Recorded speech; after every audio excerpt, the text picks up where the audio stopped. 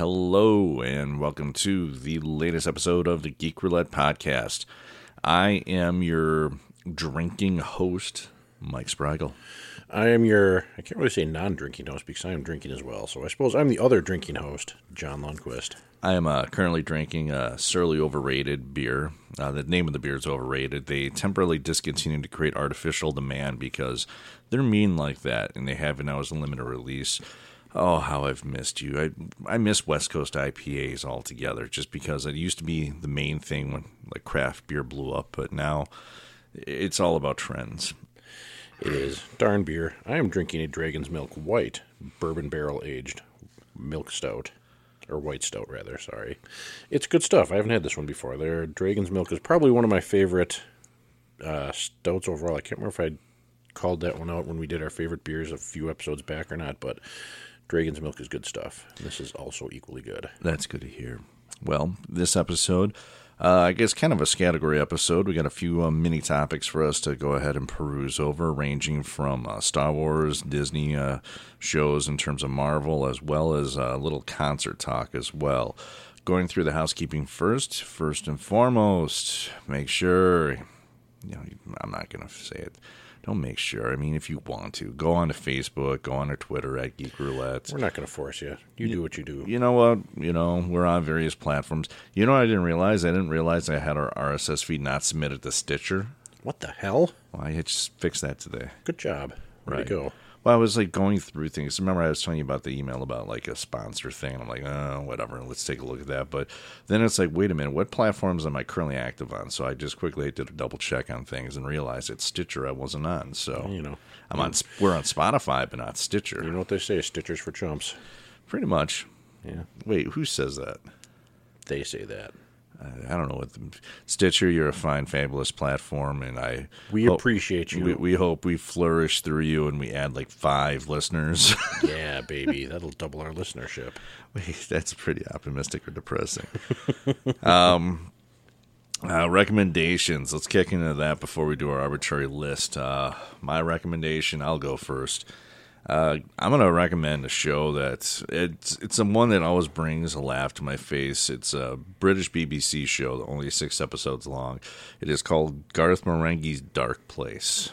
Ah, yes. Didn't we watch a couple episodes of that a few years back? Maybe even the whole thing, I think. I always like to watch the whole thing for the most part. Essentially, the whole premise is that it was about a show that... a fictional show that a horror writer, like a Stephen King style writer, made in the 80s, but it was too shocking and controversial that the BBC wouldn't show it. But because they were having a TV drought, they decided to air the episodes. So it's a show, but then they have like the actors doing notation in between scenes to explain certain things out. Great show. Matthew Holness plays the main character, Garth Marenghi. You have Richard Ayoade from the IT.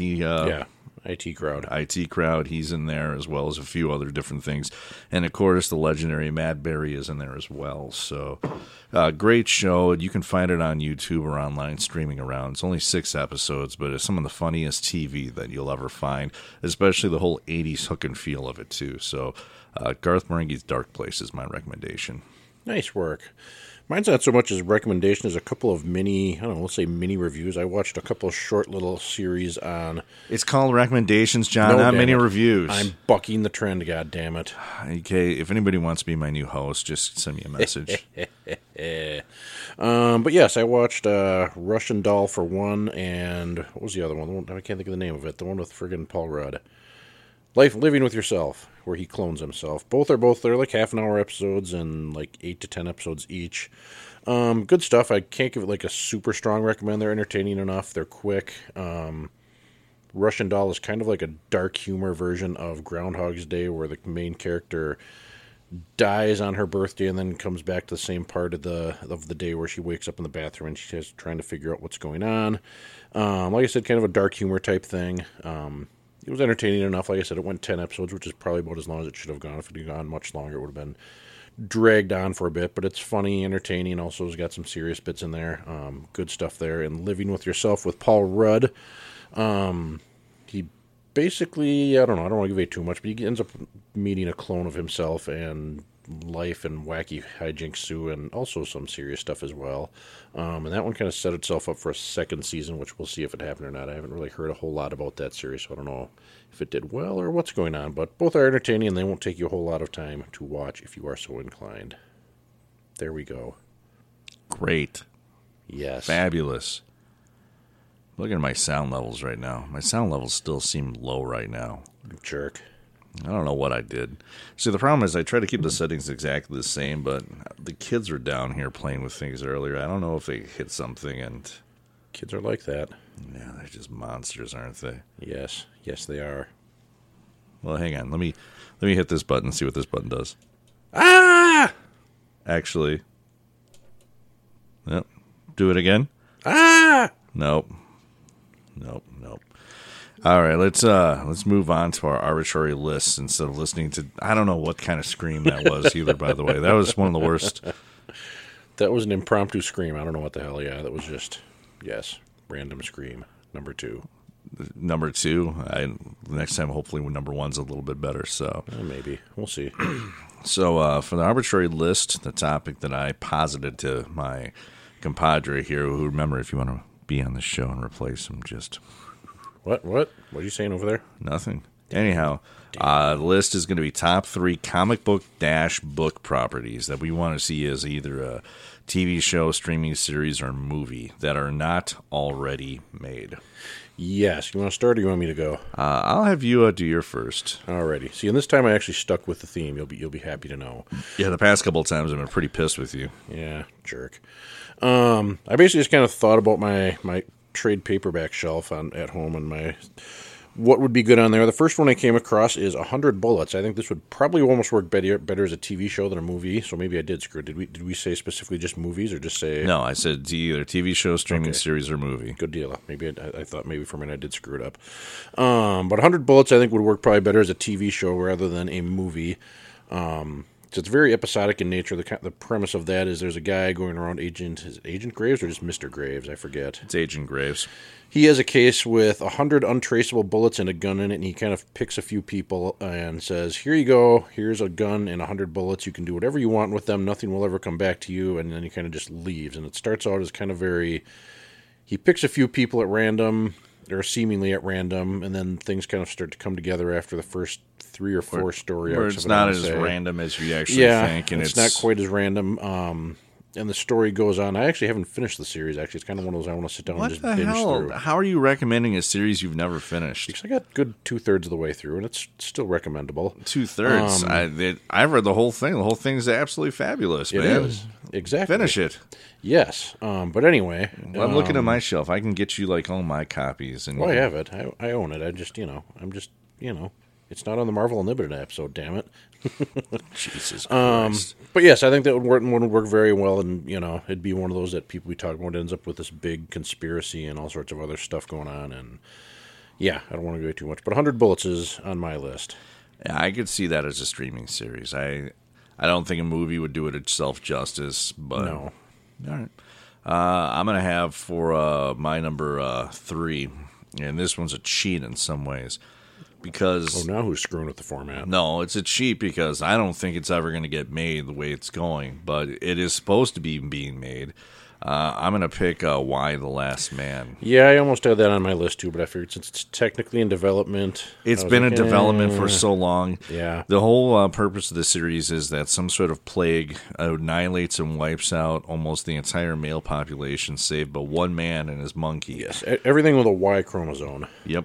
And it's essentially basically a quest where a doctor as well as a couple government agents are trying to transport him across the country to safety, as well as trying to also equally find out what the cause of the whole... Well, it's basically, isn't it even more simple than that? Isn't it essentially he's trying to find his girlfriend? It's a combination of things. He's trying to find his girlfriend, but the government's trying to keep him safe. But also the doctor man is trying to also figure out, why he survived and to see if there's a way to make sure that mankind's not doomed because without the Y chromosome, And that series I did finish. That is good stuff. And I remember originally it was proposed as a movie, I think, like the first time.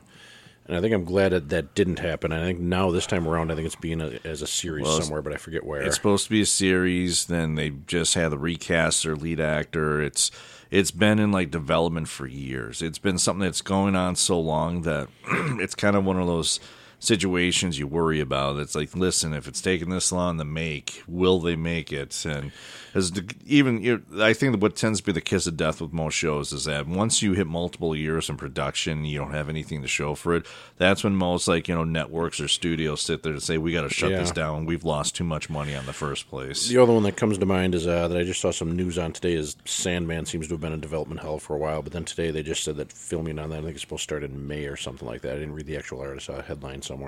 Somebody posted about Y the Last Man on Facebook, and my response is almost feels like it's going to be like the Don Quixote of our, let's say comic book movies in the or comic book shows, in the sense that it's been around, everybody keeps trying to make it, but it just never seems to happen. So yeah, which is kind of weird, because you wouldn't think it'd be that hard. It's not like wouldn't need a super huge budget. I think it would work excellent as a TV show, but I think it's a concept that's hard for some people to wrap your mind around, and I can understand why a network would get skittish about it. Is how do you have a whole series which has no men except one man in it, and what's your demographic you're trying to hit on that? So, but Y the Last Man, as I said, it's a cheat because it is in development, but it's been in development so long.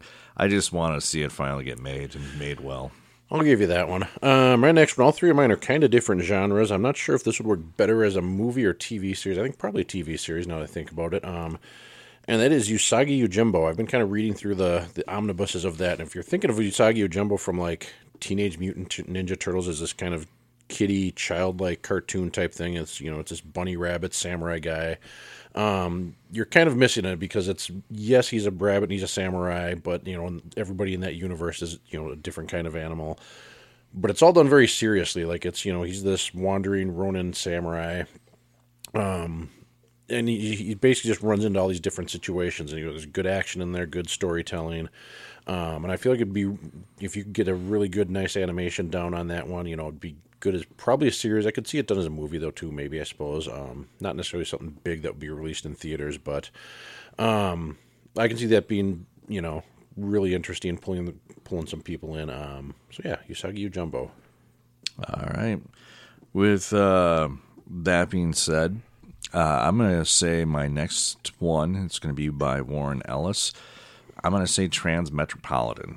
It's kind of a futuristic book about a journalist that left the journalism industry because of how he just hated what it became. He hated the people he interviewed. He did a lot of political interviews, and he moved to the mountains. But with all these political changes happening with upcoming elections and everything else, he gets dragged back in, also because he still has to owe a book for a deal that he made. And it covers, basically, I want to say 50 issues?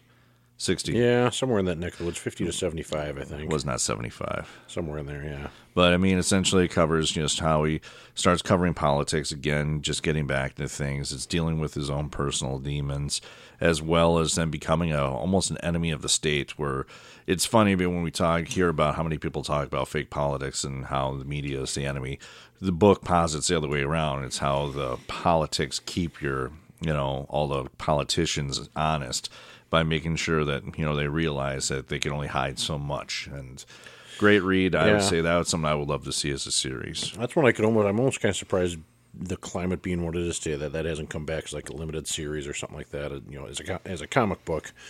But yeah, I could definitely see that, especially nowadays, going pretty well as a series. My last one is The Goon, which I think I've previously recommended as a comic book, and it actually had like a Kickstarter several years ago that like, to back like them to make a pitch, which I always think is kind of a weird idea. Like, hey, this Kickstarter isn't going to make the actual movie. This is just so we can pitch it to whatever studio, which always seems like an odd thing for me for Kickstarters. But I think The Goon has kind of a weird sense of humor. I think especially nowadays with Rick and Morty and shows like that kind of going over well, I think it could be something that would be, could fit right in with those crowds, because it's got a strange universe, an odd sense of humor. And you could I think it'd probably be animated, but you could probably get away with it being live action. Maybe, I'm not sure if that would work as well. But The Goon, I think that would be some cool stuff. I would say this. One other thing. and this is something I want made. And there's a lot of things out there that I am happy that are being made. I mean, some of the things that are being converted over, like I'm stoked about the upcoming Netflix series for Bone. Yeah, I forgot that was happening. Yeah, that should be cool. Yep, that's going to be good. But once again, this is another one of those series that has been in development for several years, and the odds of it getting made seem to diminish more and more. Robert Kirkman had a series he worked with a few different people. Eventually, other writers like Andy Diggle and a few others would write on it. It was called Thief of Thieves. And it was a series about a retired thief, master criminal thief, who gets pulled back into the business because his son, unfortunately, commits some crimes, and he needs to bail his son out of the situation, which only just draws him in more deeper and deeper because there was unfinished work he did when he retired as well as a thief. It's about almost like a 40-some issue series, if I remember correctly. It's a very intriguing series and just well-done characters itself. But once again, it was something that Kirkman announced back in 2013. It was going to be adapted by AMC. 2017, he said he's still working on it. Once again, once you hit that long, usually if it hasn't happened, it's not going to happen. But I would love to see this become an actual show. Yeah, and you almost wonder if that isn't just because he's been so busy with Walking Dead that he just hasn't given that the time and whatever that. Is he busy with Walking Dead, though? I would think so. Isn't he still fairly involved with that? Plus, they've got that new spin-off series thing that they've got coming out for it. I'd say that Kirkman's phase of his career right now, he's more of the businessman. I mean, yeah, he's got probably the executive producer credits, and he has all these other things. But it's Scott Gimple that handles most of the Walking Dead as it is right now. And yeah, that could be. I haven't been paying too much attention since I stopped watching, but who knows? Mm-hmm. All right. Onward. Good job. Adaptations. So, arbitrary category list of things that are going on. Some of these things, just brief topics, but just lumping them all together just kind of as a quick overview. First thing, topic one, we're going to talk a few things Star Wars. So, Star Wars, we spent a lot of time talking about them throughout the entire month of December. And, with the reviews of, Rise of Skywalker and a few other things. We're less than a week or a few days away from the Clone Wars, the new and final season of that coming out. So that's going to be something that's going to be great to see. But not all is well in the Star Wars universe, I guess, for the most part. First thing, let's talk about the whole confusion about the delays for Obi-Wan. Yes, there was a big kerfuffle, a month and a half ago, roughly, that I think everybody kind of blew out of proportion. I think what was the rumor was that all the writers got fired or sent home or something like that, that there were all these production issues that were going to delay this thing for Lord only knows how long. And I don't know that I saw anything official, but I know Ewan McGregor came out and was like, guys, you're making a bigger deal out of this than it should be. They're just trying to get things right, and well, now, this isn't the end of the world, basically. The show was tentatively supposed to come out this year. Looks like they're not even going to start production until next year at this point. Well, and I'm not sure they even ever said when it was supposed to actually come out and be released, put it that way. From what I understand, they did have a lot of the script done, and then what started the problem was a lot of script rewrites, where I guess Kathleen Kennedy did not like the direction or some of the things going on with the show, and I think this is where the conflicting reports are coming in. You have McGregor saying, well, no, everything's fine, they're just making sure they get everything right, and in his situation, he's going to say that. He's the star of a show. There's never a time you're going to have a star of a show that hasn't been made yet that's going to come out and just shit all over it. So he's saying guys, this is fucked. Right. He's saying what he's supposed to be saying right now. So I don't think you can listen to McGregor, but you still have to look at the where there's smoke mentality in the sense that, there are rewrites, there are delays. They haven't even started production. Well, and one thing is, do you think this has anything to do with the success of Mandalorian? Like, do you think they looked at that and were like, hey guys, Mandalorian did great, everybody loved it, and then they looked at whatever it was they had for Obi-Wan, and were like, we've got something completely different, we need to retool. I don't think that at all. I think this goes back to my frequent complaint. I'm going to say it's Kathleen Kennedy again. And this is one of those things where there's not a clear vision, there's not a clear alignment of what the universe is going to be. Maybe the reason why we're having the script rewrites that have all come in at this point is essentially because they said, here, write a show about Obi-Wan, while he was like, in the desert, and they did. And then it came back and like, well, no, you can't write about this stuff because these are topics off limit, or so-and-so is working with these other topics. And I feel that's where you don't have the right amount of alignment right now, where somebody, the up and top is right now, saying, hey, here's the overall board of how, here's all the topics everything's talking about. Here's the things you can't touch, and this is what's going on. This is just, once again, I feel why Kathleen Kennedy can't continue to oversee Star Wars, which she is and she isn't. We'll talk about that in probably just a second. So, speaking about other things in terms of programs, so the Rogue One prequel. Now with that, there's another situation where the production on that has not begun yet. There's little or no details on the show itself. They still have talked to Diego Luna about it, and he's like, yeah, they're still working on the scripts, so still trying to get a feeling, but it's going to be, what predates, Rogue One and leading up to that point. Once again, is this a concerning thing when you don't have any details? It's something that's been announced for a long period of time, and it still sounds like it's... And I think this one I would be a little bit more concerned about, just because I think, like, I'm looking forward to it because I liked all those characters. I enjoyed Rogue One. But I think if you look at this compared to, like, Obi-Wan, this is one I think that's going to be a lot less likely to draw, non-hardcore Star Wars fans in. Like, they're going to be casting, who's this guy? That guy from that movie that I didn't see, or that movie that I didn't like?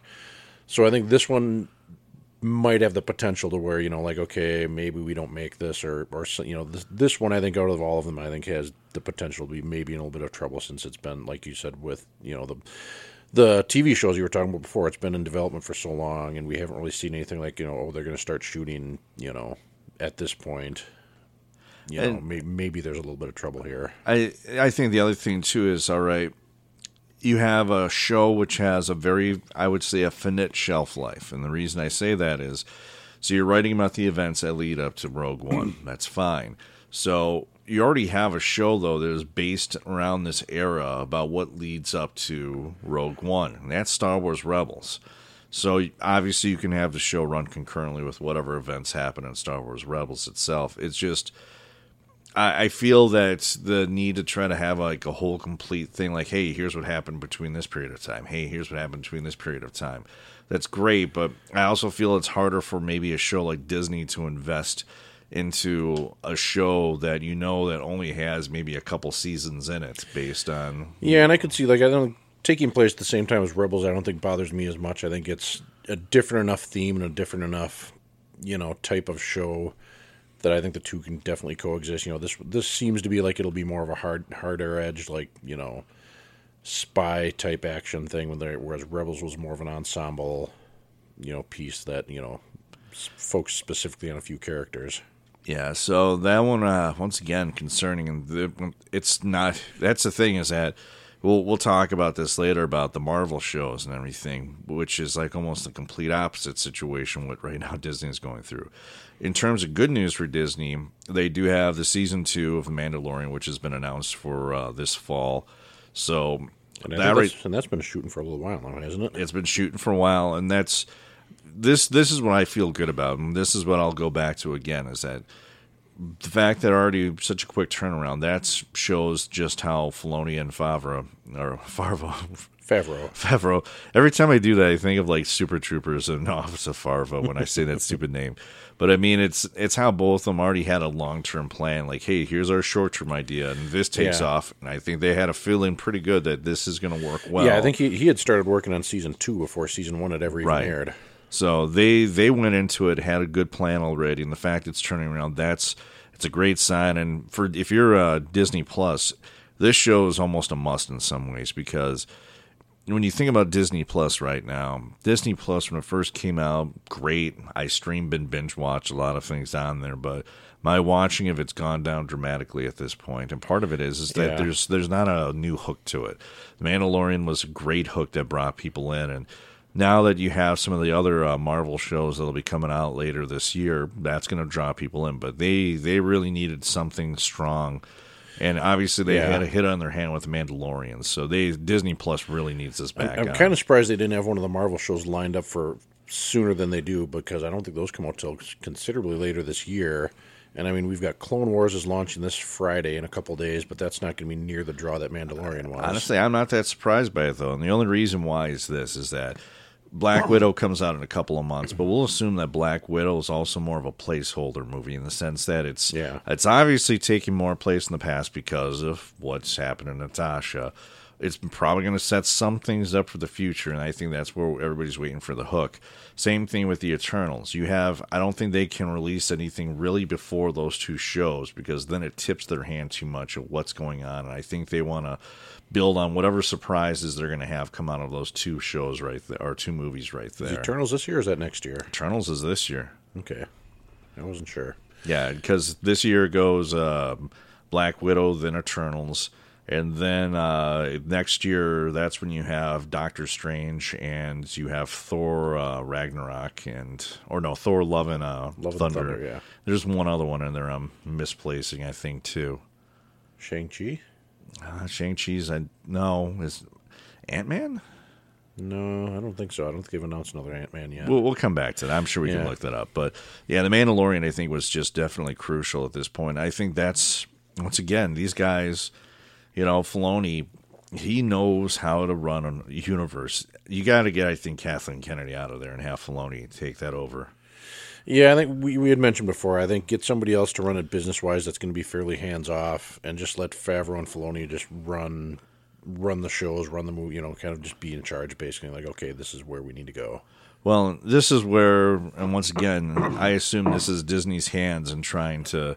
make sure they're trying to protect their investment. But Kevin Feige is right now slotted to help oversee all the Star Wars movies and a lot more of the Star Wars stuff. I think it's just one movie. I don't think he's going to be overseeing anything. He's just doing one. I got a feeling as of now. I feel is maybe a test. Like, hey, let's see what happens when we have him. Can he do his magic touch outside of Marvel? Yeah, that could obviously change, but I feel that if he does, then I wouldn't be surprised if they've said, "Yep, he's in charge of that now," which might hurt Marvel, too, because, once again, you got so many different things to look at. But that being said, I think the harder thing is this. I've heard three different things about Star Wars movies, because I'm still hearing that Rian Johnson, despite, them saying he's not, is still going to be slated to write and run a few Star Wars movies. Yeah, that's one that people have been kind of, they announced it pretty quick after The Last Jedi that, hey, he's going to do his own trilogy. It's kind of just been hanging there in space ever since then, if you'll pardon the pun. Right. They're still saying, I'm still seeing that they're saying that it's still a go. Nothing's been turned off. Yeah, and even he's like, we're still working on it. We're not really sure of a time frame or whatever. And his movies are supposed to still take, I guess, at least in the current Star Wars universe, just a different part of the universe itself. Versus the other thing that I've been hearing is that, they originally had the Game of Thrones writers trying to do an old Republic show. And then that fell through, and then Disney at one point said, "You know what? We're going to try to focus more on our television, premises." Yeah, last I saw, the next movie was supposed to be 2022, I think. Yeah, like late 2022. Right. So I imagine if we see an announcement for that, it wouldn't be for a bit yet. Although, who knows? It could be at Celebration, which I don't know when that is. The next Star Wars Celebration is coming up, but I forget when. And they could be like, "Hey, that movie's going to be." Whatever this, but isn't Celebration like August or September? It could be. I'm not sure. They had the one not too terribly long ago, but yeah, I don't know. I don't go to them, so I don't pay too much attention. Yeah, so definitely right now, Star Wars, I feel definitely in a huge amount of flux right now, because outside of the Mandalorian and the wrap up of the Clone Wars, I don't think anybody knows what the hell's going on. Yeah, and I think that's the thing, is they just need to, and maybe that's what they're doing, is figuring out where do we want to go from here. We just wrapped up the Skywalker saga, we've got a couple shows in the pipes, but what do we want to do with, the movies, which are generally the big tentpole things for them, and, what direction are we going? Are we going to go in the future? Are we going to go in the past? Are we going to go just to a different section of the galaxy, or what's the deal? And I'll be curious to see where that is, because I, for one, kind of am looking forward to them getting out of the original trilogy era, which kind of even the sequels, sequel trilogy is kind of a part of as well, even though it's technically in the future, it's still really that same era. I'm kind of curious to see whether they do something older or whatever, but, interested to do something different.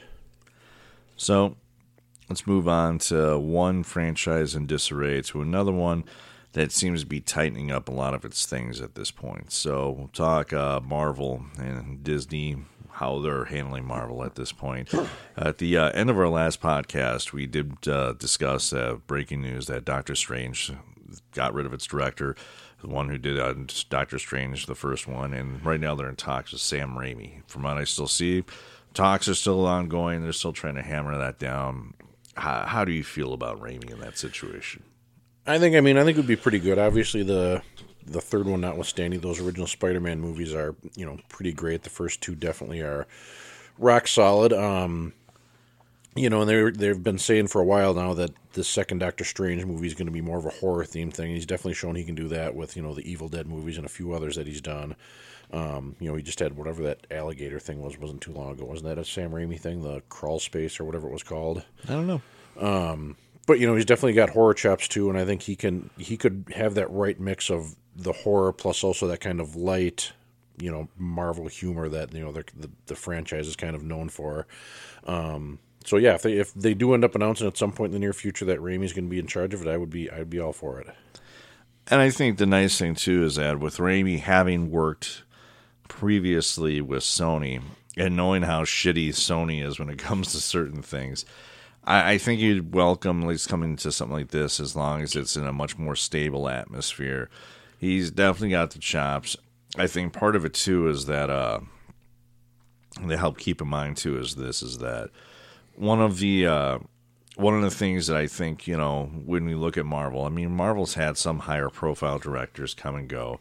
A lot of people were mad about Edgar Wright and Ant-Man. I think people optimistically want to have Sam Raimi do it, but they're not going to force him in there. If they feel he's not going to be the good fit for it at this point, I don't think I'll feel bad if Raimi doesn't get it. No, I'm not going to cry in my beer or anything. I think it'd be awesome if he does it, but at the same time, yeah, I trust their judgment. I remember not being as outraged as some people, but I was looking forward to the Edgar Wright thing, and the Ant-Man movie turned out fine. So I think if he doesn't do it, I trust whatever judgment they have and whoever they end up picking to do a good job with it.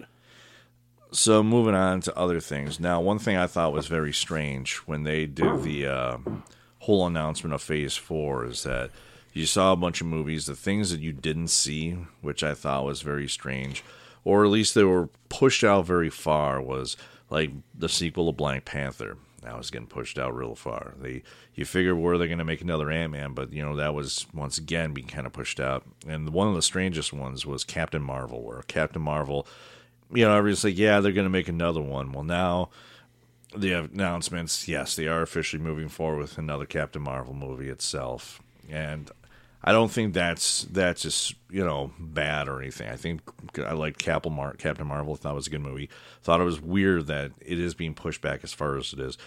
One aspect that's coming out of this though is that what they want to have the second Captain Marvel movie be focused on. Now, have you read or seen any? I have not. I have not seen anything on this. So what are the rumors on that? So the rumors on this is that for this Captain Marvel movie, they want to have X-Men hero portrayed as the villain. Now, I'm sure you can figure that out. Let me guess, Dark Phoenix? No. Or Vulcan? No. Who? And you don't know a lot about Captain Marvel, do you? Oh, Rogue? Yeah, there you go. I suppose.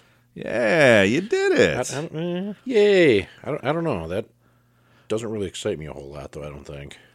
It's interesting. I think the bigger trick is how to introduce the X-Men in the universe. And I feel that that's where Doctor Strange is going to probably, the Doctor Strange movie, as well as even WandaVision, is probably going to play into how the X-Men or how mutants come into the entire play itself. I think I don't mind if they have Rogue be the villain of Captain Marvel for one particular reason, is that one of the main original themes of the X-Men has always been about fear. It's about, all these, individuals having power and everything. I think that would be a nice way to help create that weird tension that mutants could be evil and there's a brotherhood of evil mutants and, hey, this one stole Captain Marvel's powers and everything. Is it early on for that kind of thing to happen? Yeah, but Captain Marvel, she only had, didn't have that many issues before she had her abilities and stuff taken back in the 70s from Captain Marvel. I would think more, the way I would see the next Captain Marvel was they kind of seem to be pushing the Marvel Universe more into the cosmic aspect of things, with the Eternals, Captain Marvel, which, is still generally relatively new to the Marvel Universe. Guardians of the Galaxy, all that, and all the stuff with Thanos and his, his army and all that. It seems to be pushing it more cosmic, and I almost could see the next big thing, like all of the Infinity War would be like the Kree Skrull War or something along those lines, a big cosmic war, and maybe you've got different, maybe the Eternals are on one side and Captain Marvel's on another.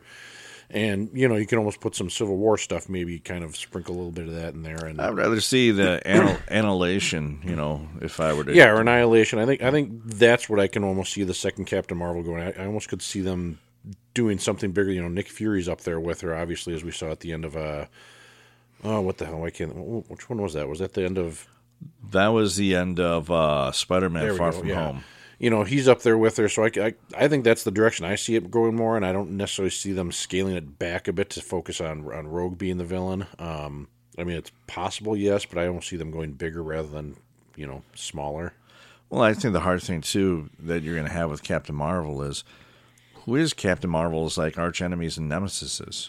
Yeah, not Rogue. much. Rogue was technically her biggest enemy that she's ever had. And that's the thing is, as you get into these smaller characters that they're pulling out, like the Eternals, Captain Marvel, Doctor Strange, they don't really have these huge, well-known nemesises that are super interesting and, characters that you want to see up there, So, you have to work a little bit more, I think, to give them those interesting movies and those protagonists that they're going to be, or antagonists, whatever. And I think you have to work a little bit at that. And I think that's, one of the challenges now that we're getting into some of these, second and third tier characters. Agreed. Here, give me one quick second. I want to check something. All right. How's that? That worked great, didn't it? There we go. I just want to check some buttons, make sure buttons work. Yes. Work in progress, everybody. Technology. Technology. All right, and last few things to talk about Marvel. One, they announced that they are canceling almost the entire slate of all the Hulu Marvel shows, even ones they just announced. They were going to have a Howard the Duck that was going to be made by Kevin Smith. They've torpedoed that. They've announced the end of a Dazzler Tigra animated series they were going to have on Hulu. Yeah. Runaways has kind of been pretty much axed off of Hulu with their own third season that just came out. Which I think for the most part, I think Runaways, I didn't, I saw the first couple episodes, but that's one I could see maybe after 3 seasons, maybe it's just run its course and they're kind of wrapping that up. I don't know. I can't say for sure, but none of those were really, I remember seeing some of those announced and like, oh, Howard the Duck, that's great. And Dazzler and Tigra, they're just, it's like, almost like, here, make this TV show and give us some money, and now they're just like, maybe we don't want to water down our product that much. I look at it almost in the sense that Marvel, I think with the advent of Disney Plus, and I think once they kind of get near the whole Infinity War, Endgame sort of situation, they made tons of announcements. I'm like, that is a lot of announcements. I almost wondered if they were starting to realize we're oversaturating with a bunch of things right now. And part of it, too, is oversaturating with things that might not cross over well with other aspects of the Marvel Universe.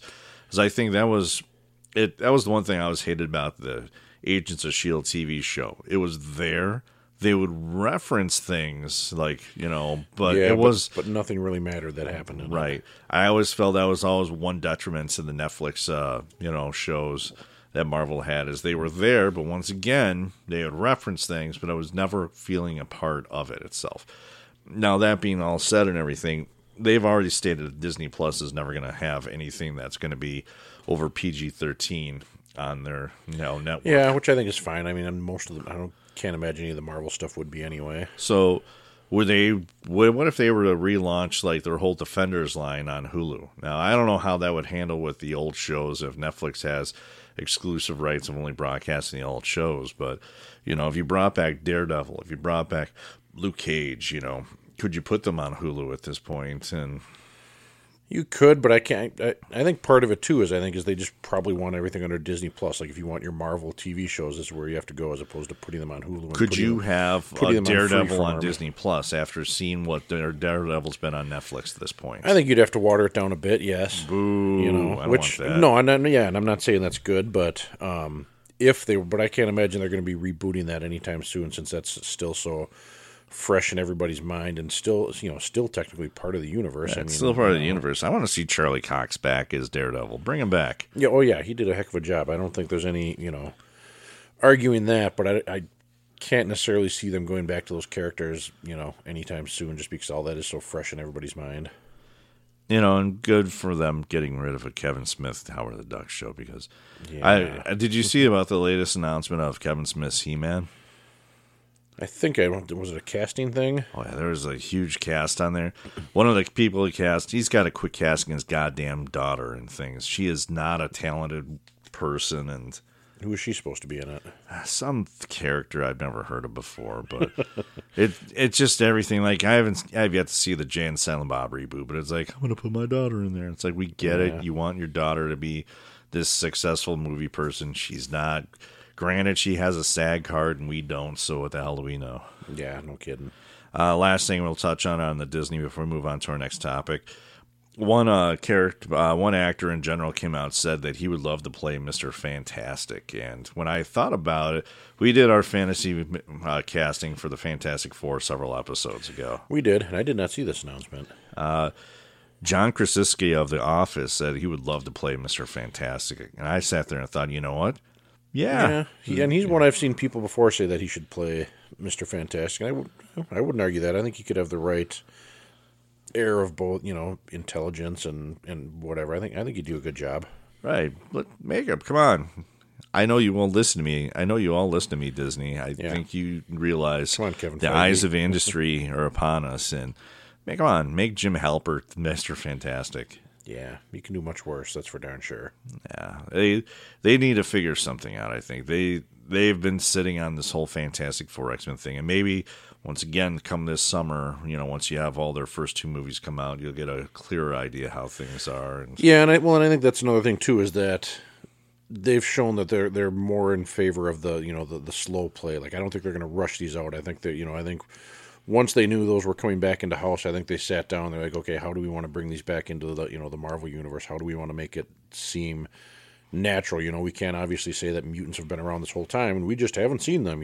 So they've I think they're figuring out story ways that make sense rather than just let's throw the X-Men out there and say, yeah, we're here, guys. Look, we're mutants, yay! And so it's another thing they've earned, I think, my trust in telling the story how they want to tell it, and I'll be curious to see how that goes and trust that they will be good when they do come out.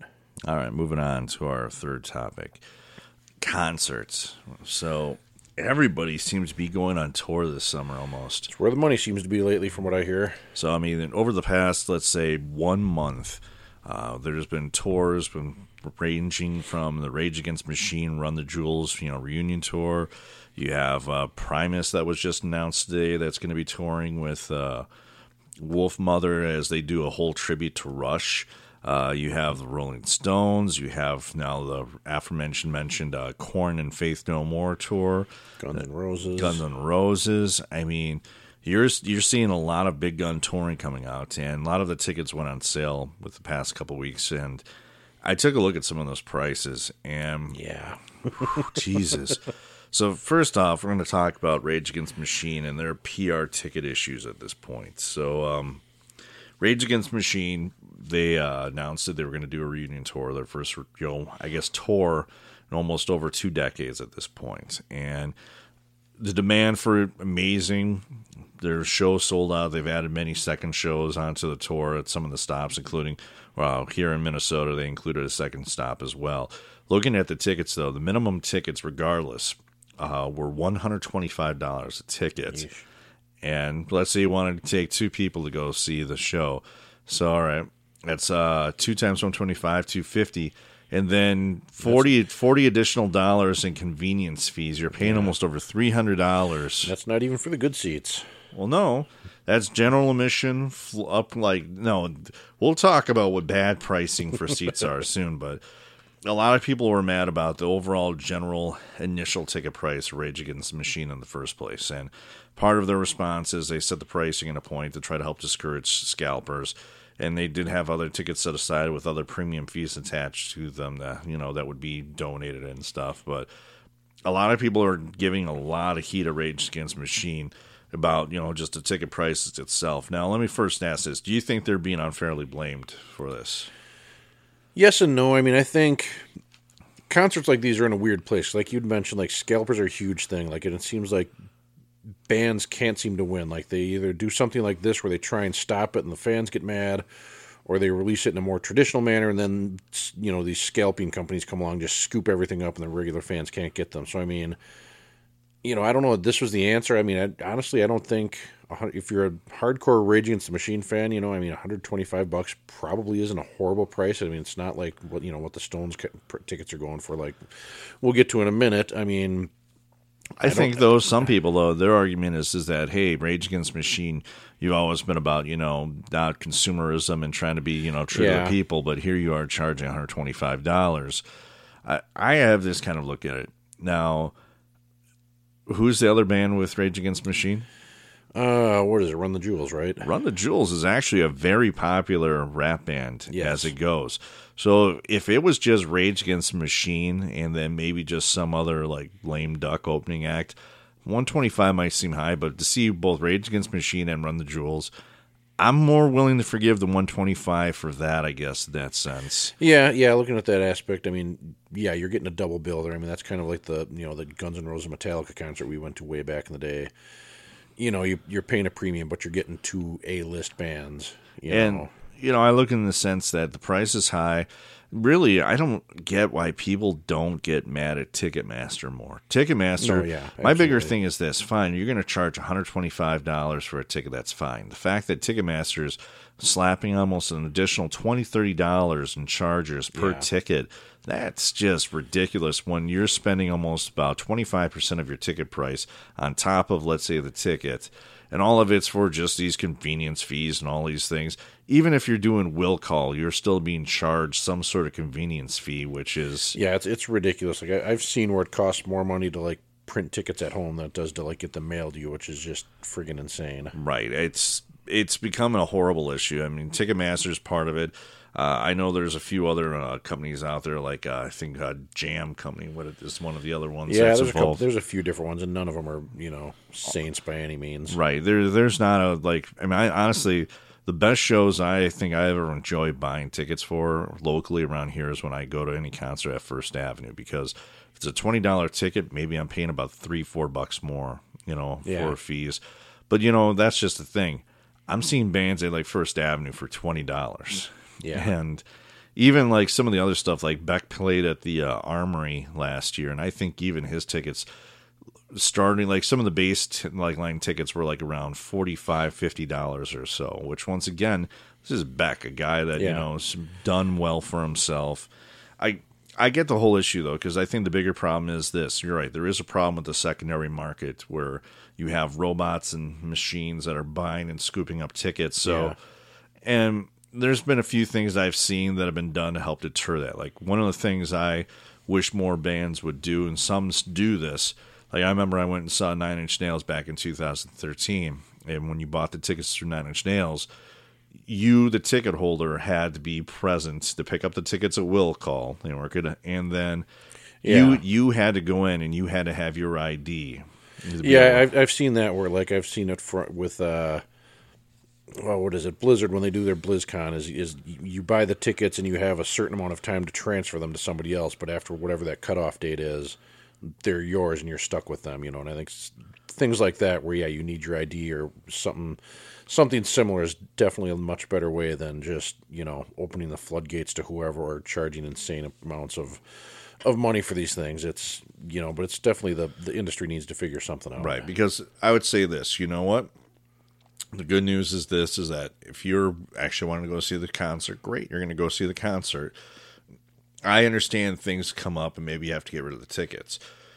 But then create a system where, hey, I cancel the tickets and then have like almost like a floating queue, and then whoever's... Well, it's kind of like, I think, didn't the Minnesota Wild, our hockey team here, didn't they have a thing where like you could just... The warming house. Yeah, where you'd release your, like, okay, I can't go to the show and it's maybe a week before the concert. Like you release it back through Ticketmaster. And and it gets sold that way. Like somebody who's on a waiting list there is like, oh, hey, this ticket came up and it's in the price range that I'm looking for, and I'll buy it. And then you get paid for whatever. And maybe it's not even full face value what you paid for it, but at least you're not getting screwed out of the entire ticket value. Or it was something different too. I mean, the warming house was more about just, hey, when there was a wait for season tickets, and it showed, hey, if you were out, here's the next person in.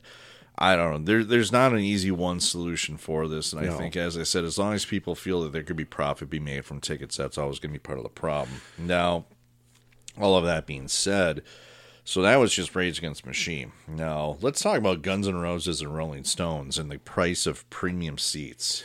Yeah, that's another rise of that I could definitely do without. So I was curious, and I looked up the Rolling Stones. Now, understand the Rolling Stones I respect as a band. I feel that I actually prefer the Rolling Stones over the Beatles when it comes to various rock bands, when people talk about classic rock bands and who had the biggest impact. That being said, we're talking about a bunch of guys that are pushing their 70s and higher at this point. And the Rolling Stones, so for their nosebleed seats at U.S. Bank Stadium, which, by the way, you've never been to the bank yet, have you? A couple of times, once for I don't even remember what that. Oh, it was for a monster truck jam thing. So you know how big that place is. Now imagine it's not a small place. Imagine those nosebleeds up there, $200 per ticket for those nosebleed seats. Yeah, that's rough. I mean, that's one of those things. I think if you're looking for, I just want to go see the Rolling Stones, and I don't care, how close I am, whatever, and that's probably a reasonable price if you're a big fan like that to see, one of the biggest bands of all time, then, realistically, probably one of the last tours they're going to do. I mean, I'm sure they're still going to be touring for a bit to come, but, it could potentially be the last time that they're going to come. Well, there's always a potential for last time, and there's another act I'll talk about in a few moments about, when is their last time, but, so $200 for nosebleed. Now they have assigned seats all on the floor level, so it's not even general admission on the floor. It's all, they're going to put a bunch of chairs down on the main level down there. Up to assigned seats could range anywhere from $500 to $700. Yeah. That's just the ground level. You're not even able to walk around. You're basically just sitting on the ground level, staring at a stage. Which the age group that's going to this, that's probably not a bad thing. You have a pit area that's around, like, they have it where the stage has, like, that center runway strip that comes out a little, so, like, Mick can come out there, or, like, hey, there's a guitar solo, and you gotta do that. But they have, like, these two pit areas, and that's, like, $700 to, like, about $1,000 or so for those seats right there. Yeah. And I look at stuff like that, and I think if this was a band in their prime at the height of their fame, fine. But this is what you're starting to see with a lot of these legacy bands is like, this could be their last time, to your point. So you're going to pay up to $1,000 a seat just to go see them possibly for the last time. And I think that's where you're marking, this is for the lawyers and the doctors and the people who have just way too much disposable income that they're going to drop $1,000 on a ticket, or you're just super, super hardcore fans that, don't even care, and this is going to be their big, this is the Super Bowl. Think about it, like other industries, if they did that kind of just dumb shit there. Like if you went to a bakery like at 6 o'clock in the evening, it's like, this is the last time you'll see these donuts, possibly ever. So instead of them being like 65 cents a donut, they're now $5 a donut. Yeah. We're never going to make this glazed donut again. Until tomorrow when they announce that they're going to make the glazed donut again. And this time we put a little bit more sugar in it. Maybe it's going to have custard inside of it. Maybe jelly. We don't know. Yeah. But, I mean, I saw that with the Rolling Stones, and I just sat there and it's like, that's just bad. Fuck you, Rolling Stones. I like you and everything, but that right there just seems like a horrible cash grab right there. And yeah, which is clearly all they're doing is they're just, they're touring for the money. Think about it this way, too. That's not even just that. So imagine, like, the parking around the stadium. I'm sure there's going to be places charging $100 for parking. Yeah, absolutely. You get inside there, you want a beer, and it'll be probably about $20 a beer.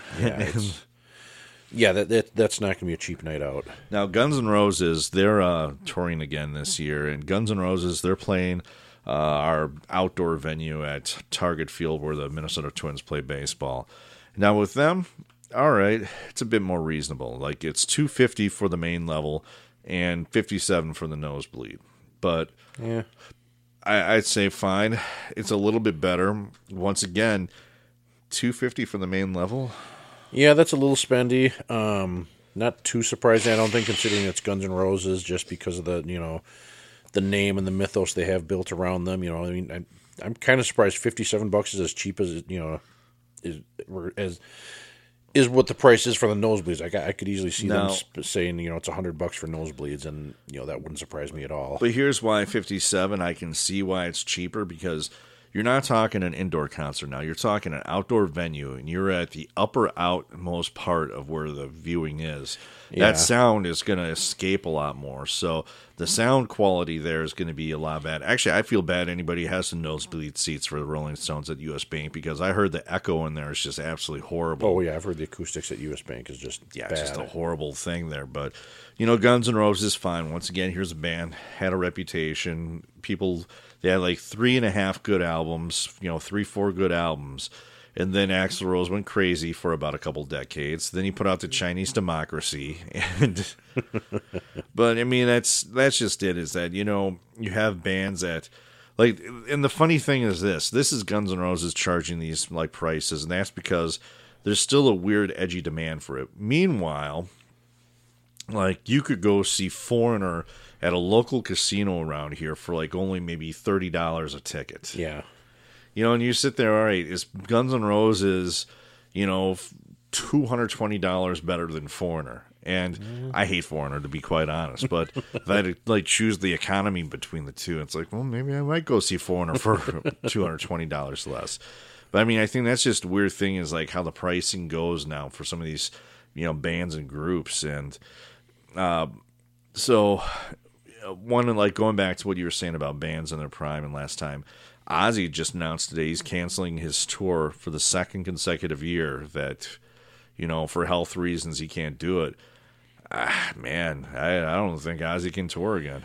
No, I think, he's been doing retirement tours for decades, I think, literally. I think I went to one of them quite a while ago with Korn opening for him or something like that. Oh, I remember back in 1990, the No More Tours tour that I went to. Yeah, yeah. Did you go there, or was it just me and Mark that went to that? That might have been all three of us. I know I went to one. I'm pretty sure, did Korn open that one? I thought Korn opened it. No. I don't think it was them. It was No More Tours was like mid-late 90s. That was the album they had Perry Mason. Yeah. Perry Mason yeah, that's something with his mom, or I don't remember what the hell. Yeah. But yeah, I mean, he's, I know health-wise he's not doing good, which is unfortunate. You don't want to see any of that. Obviously, it'd be nice if he could tour for another 2 decades, health-wise. But, at the same time, you don't want to be out there.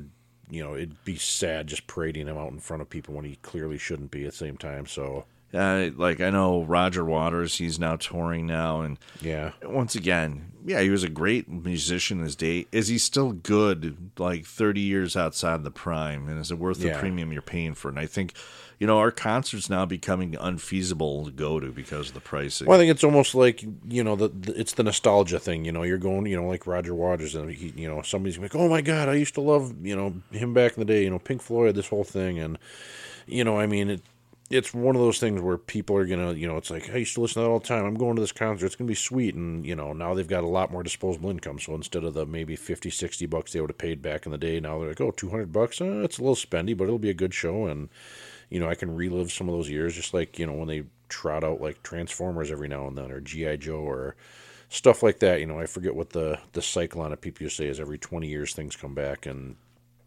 just when people's nostalgia gets, hit up for it. I think it depends on just how big you go as a band. Like, were you a band that danced around the fringe on the outside, or were you a band that was a legitimate, like, #1 band?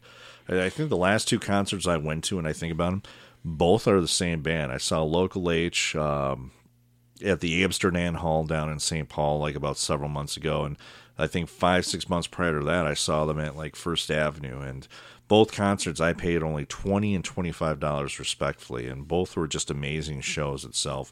They have a new album that's coming out later this year, so I'm stoked about that. But I mean, that's I think there's those bands that go out there, they put out amazing shows, and they do it for a living, but they also do it because they enjoy it as well. And I don't think it's not quite the cash and money grab that, like, as an example, like Motley Crue now going on tour again this year after they signed a legal document saying they would never tour again. Yeah. And now you have Motley Crue, Poison, and Def Leppard all out on this mega tour at this point.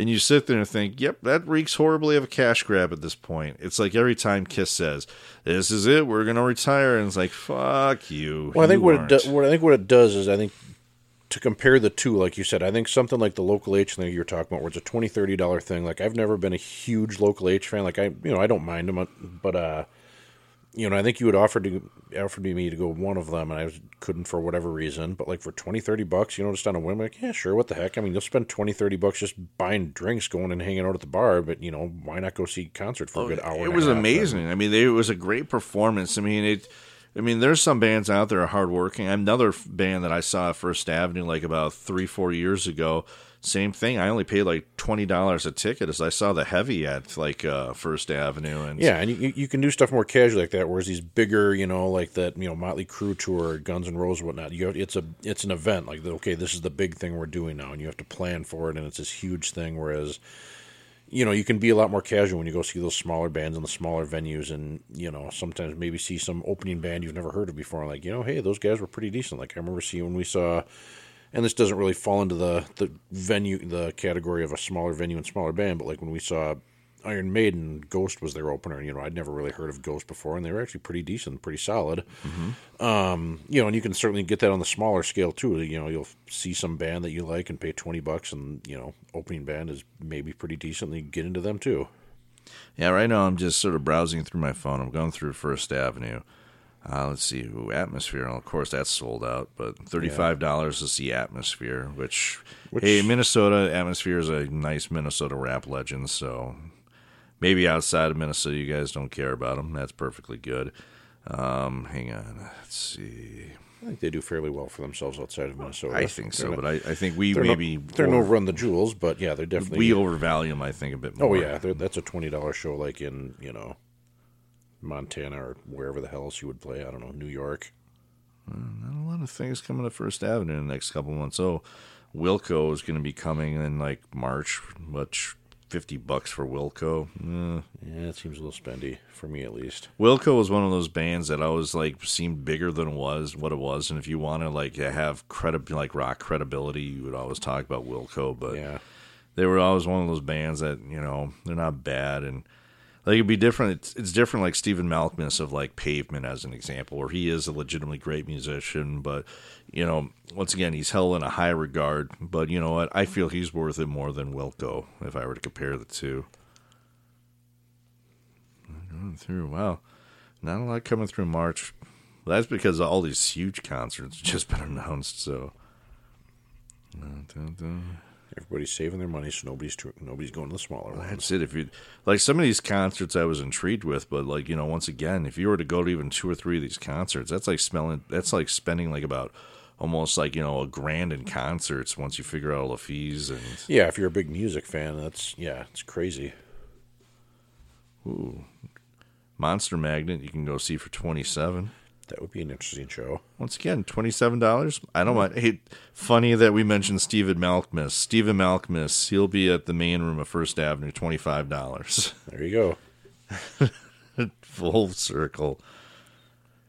I'd rather go to Monster Magnet. I think I saw Monster Magnet once. I think they were at the Edge Fest I was at. They might have. That was when I was sick and I couldn't go. Yeah, that was a good year. Bush was there. Korn, Faith No More. Mm-hmm. That was one of the times I accidentally saw the Ramones and don't remember it. Listen, I've accidentally seen Limp Bizkit 3 times, so don't talk to me about accidentally. Sucker. All right, well, I'm sick of scrolling through bands. Like I'm going through like early April at this point right now and not seeing anything else at First Avenue. Go discover something new. We could go see the Crash Test Dummies. How do you think it would feel like to have to sit through like a hour 45-minute performance of theirs? They play every song, but that's going to be the last song, and you're just waiting for that one radio. You're just waiting for like there's that one guy out in the crowd just like screaming, "Play the song." He's like, "We have a lot of other songs, not just that one." It's like, "Shut up, play the song." We're going to play all of our songs off the new album. We don't care. We just want the song. Play Taking Care of Business. Okay. Well, we're hitting about the hour point at this level, so I think we've covered everything we want to talk about. Anything else you want to address? What else? I will say, just as a real quick aside, since we talked about Metallica last time, we're talking about music. Their intro music, Ecstasy of Gold, possibly the best intro music you can have. Yep. It gets a little bit of play in that documentary, Some Kind of Monster, and then I was listening to S&M where it opens up on there. Cause that's, they did that throughout multiple tours. It's been like their opening thing for concerts for probably their entire existence. But I'm just saying, good chunk of it. Yes, I'm just saying it's an excellent intro. Good on them. Wow! So if you want to go see Ween at Surly's new festival field, $60. Yeah, no, that's a bit much for I'm Ween. not paying $60 for Ween. Screw you, Ween. Ween off. What? So anyhow, I'd like to thank you for joining this episode. Feel free to share it around. Oh, John, Neil Hamburger, $20. Who the hell is that? He's a comedian that. Oh, all right. I'll tell you after the fact, right here. Or how about the Meat Puppets for $30? No, well, 30. No, I'm gonna stick with no. What? It's not like you're gonna get Nirvana to sing their songs. No, you're not. But that's cold, Mike. It's still just the Meat Puppets. Ministry for 40, maybe. Yeah, I don't know about 40. I'd do 30 for Ministry. Let's see, August. No, what the hell? I do 40 for Ministry. Ministry's good stuff. All right. That would be an interesting show. I'd like to see the audience in that one. It'd be an interesting group. And it only goes into April. So thanks for joining us. And stay tuned for future episodes. Subscribe us. Hey, guys, we're on Stitcher if you prefer that as your platform. And thank you very much. Yes. Have a good one, everybody. Thank you. Bye.